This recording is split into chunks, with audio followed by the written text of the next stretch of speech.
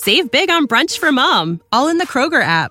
Get 16-ounce packs of flavorful Angus 90% lean ground sirloin for $4.99 each with a digital coupon. Then buy 2, get 2 free on 12 packs of delicious Coca-Cola, Pepsi, or 7-Up, all with your card.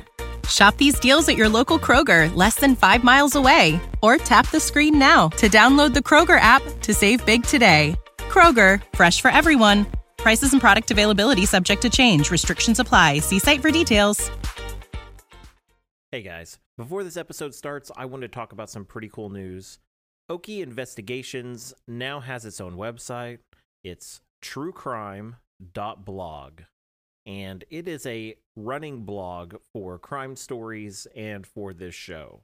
So if you're a true crime buff and you want to see some cool things that we gathered while researching each show, including a timeline of events that we put together, newspaper clippings, court documents, and much, much more, come check us out at truecrime.blog. 1, 2, 3, and...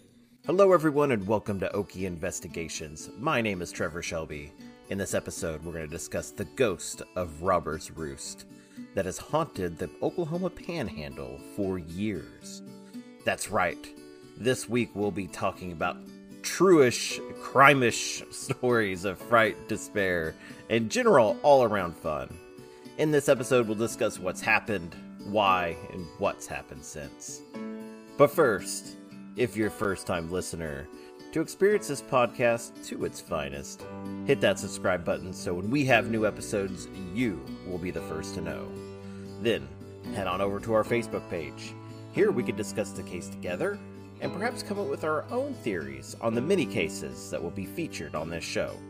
You can find us at facebook.com/Okie Investigations. Now, I'm not going to do a lot of preamble here. I'm not so sure how long my voice will hold out. I've had some serious sinus issues as of late. I think the state of Oklahoma is trying to kill me with all of these weather changes. So this week, and probably next week, we'll be discussing some of the creepy stories that I found in Oklahoma's dark, haunted history. To set this one up, I want to give you the source of information here. If you want to know more about Robbers Roost, it's located just east of Black Mesa, Oklahoma. If you go to the Oklahoma Historical Society and search the term Robbers Roost, you'll find some great information along with a lot of links to its history. There's also a wonderful Facebook page called Robbers Roost. Go check them out. The link is in the description. They have some beautiful photos of the area that has been completely untouched since these stories taken place. Now, according to the Oklahoma Historical Society, Robbers Roost is located at the highest point in Oklahoma in the Black Mesa region on the western edge of the Panhandle, commonly known as No Man's Land. Robbers Roost boasts a history of majesty and myth.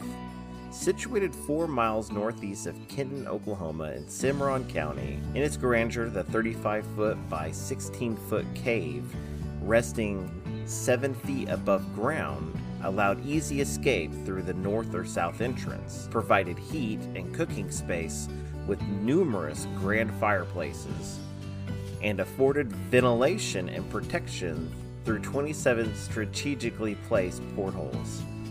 According to legend, those who frequented the hideout entertained themselves with a full-size bar, piano, a plethora of girls.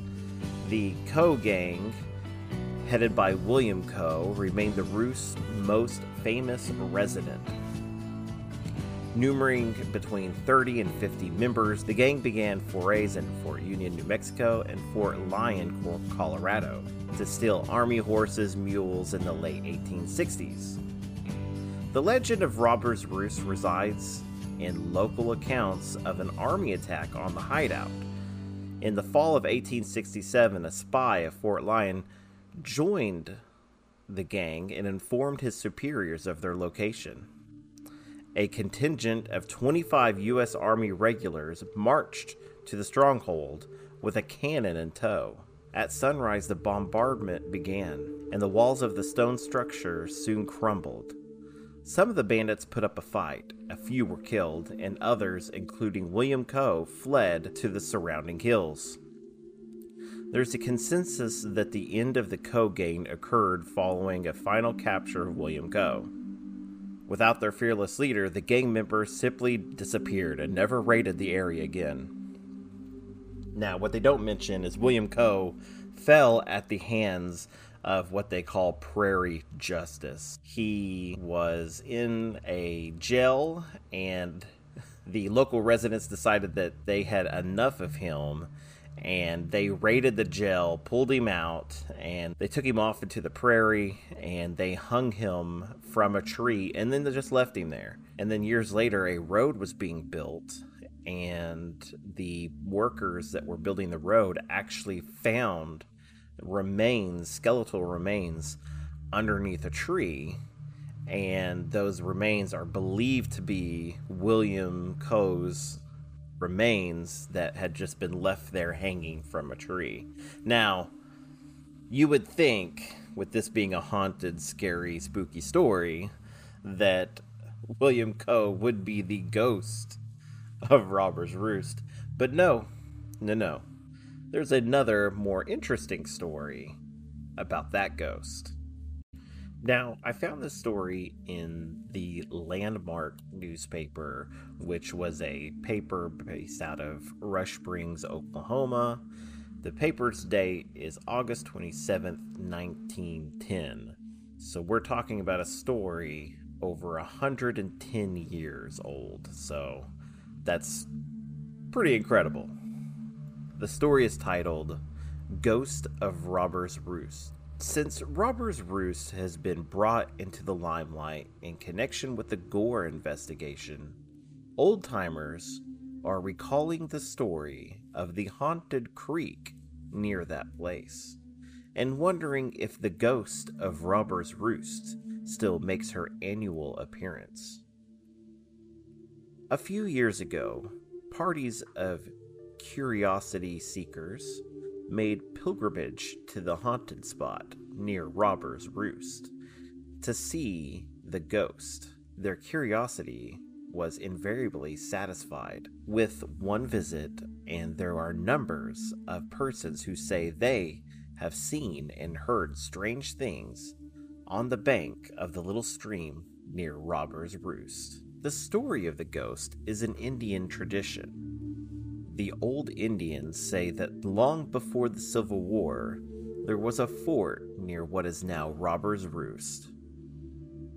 A young lieutenant stationed there fell in love with an Indian girl and married her. They lived happily for a few months, but the soldier grew tired of his squaw wife, and the girl grieved over the loss of his love. One evening in October, she mounted her pony and started for a ride. The little stream that ran near the outpost was filled with treacherous quicksand, and the soldiers watching the girl as she crossed the stream saw her turn and wave as if bidding them goodbye.